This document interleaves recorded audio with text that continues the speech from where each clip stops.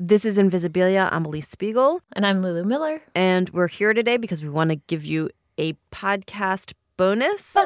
Lulu went out to report the Solutions show, and she came across this really cool story about this guy who was insane by his own definition, but who no longer believes that he is because of what he calls the greatest scheme of all.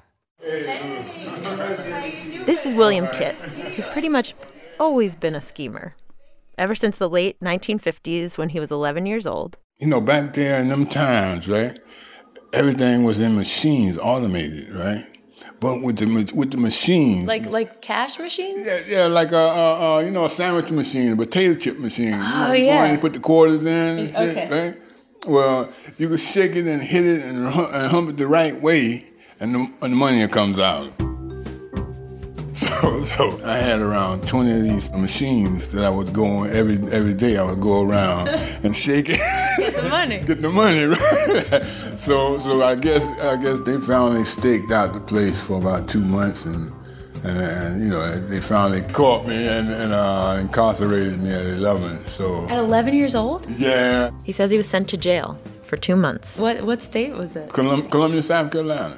And 7 years later, after moving up to New York City with his mom, he would need to turn to schemes again. As soon as I turned 18, my mom's left, right? And matter of fact, she didn't even tell me the landlord's name or a way to pay the bills or nothing like that. She just up.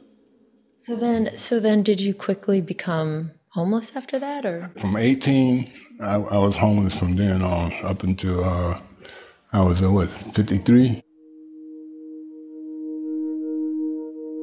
Yeah.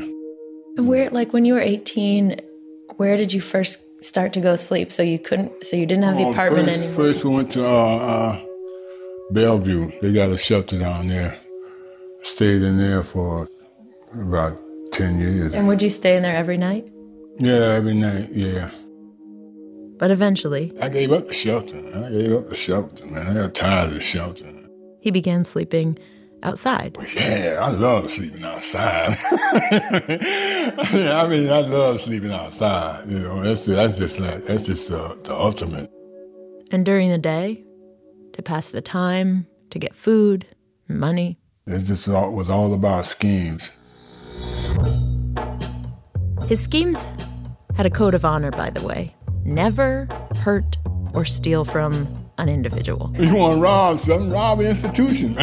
You know what I mean? So he ripped off the New York City Department of Sanitation by illegally removing cans from recycling bins. He engaged in mild trespassing to store his belongings, and according to him, he figured out a way to get thousands in extra welfare checks. I was milking the state out of something like about $2,000 a week.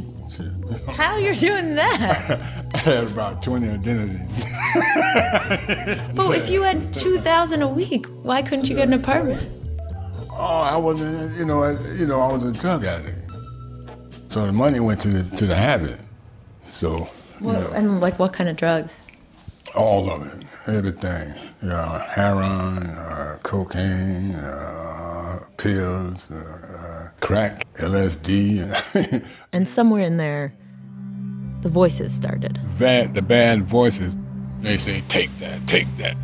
And you start looking in the dark, trying to figure out what's going on back there. People in the alley running, take that, take that. Your mind can create all type of scenes in your head. A rape scene, a murder scene, It was nothing nice about that. Them voices was hell. And it went like this for over 30 years. William Kitt lived on the streets, sleeping on benches or cardboard boxes, the voices only getting worse. Until one day, he decided he'd had enough. That was Christmas, 2003. He went to church and said that sitting there, under the arched wooden ceiling... For some reason, something happened. I had a spiritual awakening. I looked around the church and saw the faces of the congregations, from the kids on up to the adults. I wanted what they have in their life. Their peace, their calm, the sanity of living under a roof. And if I want something, I'm going to get it. And that's when he came up with the greatest scheme of all. The great escape, to get off the streets. See, he had recently learned that there were a bunch of new buildings in the city with classy, shiny apartments available to people with a diagnosis of mental illness. So I had to act like I was crazy. That's right. William Kitt, who had been hearing voices for decades, was going to pretend to be crazy. How would you pretend to be crazy? Oh, I said, man, it's coming out of my fucking head. I can't deal with it. And so over the next few months, William Kitt says he began putting on a show for psychologists and caseworkers, saying he heard voices. Take that. Or saw things popping out of his head. People getting killed. And I was accepted right away. So this is your place? Yes. All right. He now lives in the Edgecombe, a stunning brick building in Harlem with a clay tile roof, ivy growing up the sides, stained glass chandeliers, a huge backyard. It's one of 7 buildings operated by Broadway Housing Communities, which provides supported housing for people with mental illness, funded in part by the state and city of New York. Is that where, do you sit here? You sit in this chair? Yeah. His apartment is spacious. He has high ceilings, great light, and an easel. He says that since moving in, he has found his calling, to be an artist, and now he draws incessantly, pretty much every day. These beautiful portraits of people he meets on the street. How many drawings do you think are in here? About 400.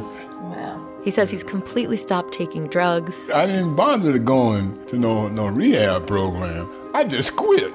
And there's no other way to put this. He just seems really happy. It's called a tam? Yeah, that's an artist tam, yeah. He says he always walks the street in an artist tam, which is basically like a giant leather beret. You have to be what you are. Right? That's my profession, so I'm gonna get me a leather tam. I'm not gonna half step. I'm gonna go full step. You know what I mean? So I bought suits and all types. I let them know I'm a professional. I ain't in the streets no more.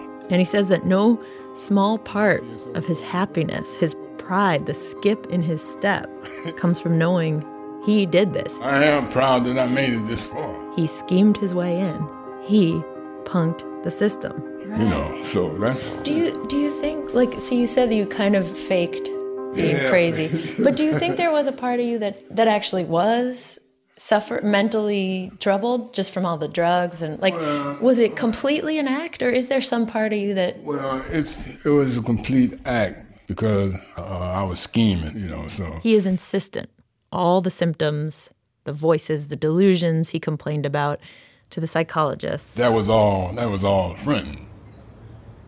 So does that, like, what do you do with that? I mean, is that a dangerous thing for him to say?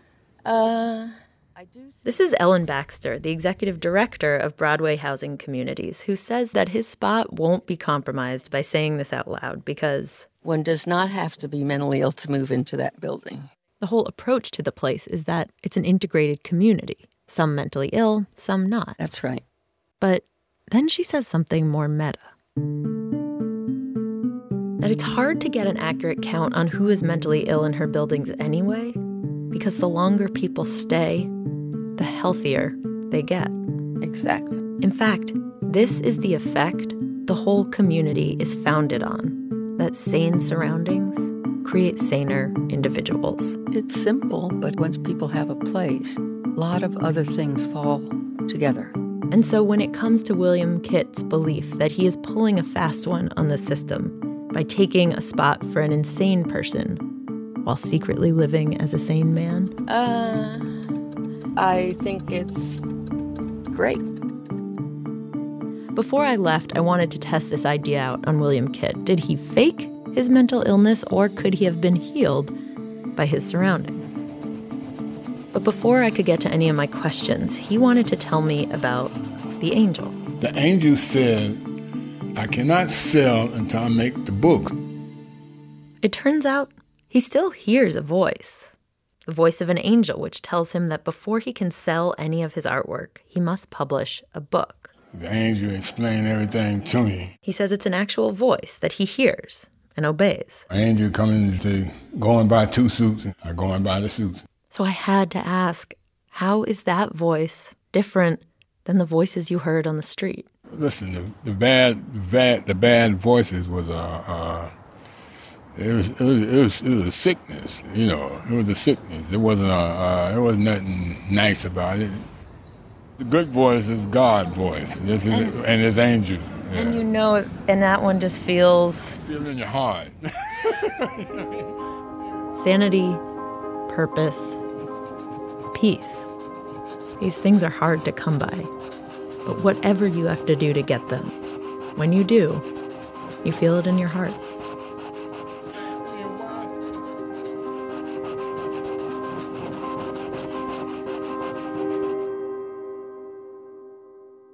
Special thanks to Brent Bachman for his help with production on this story.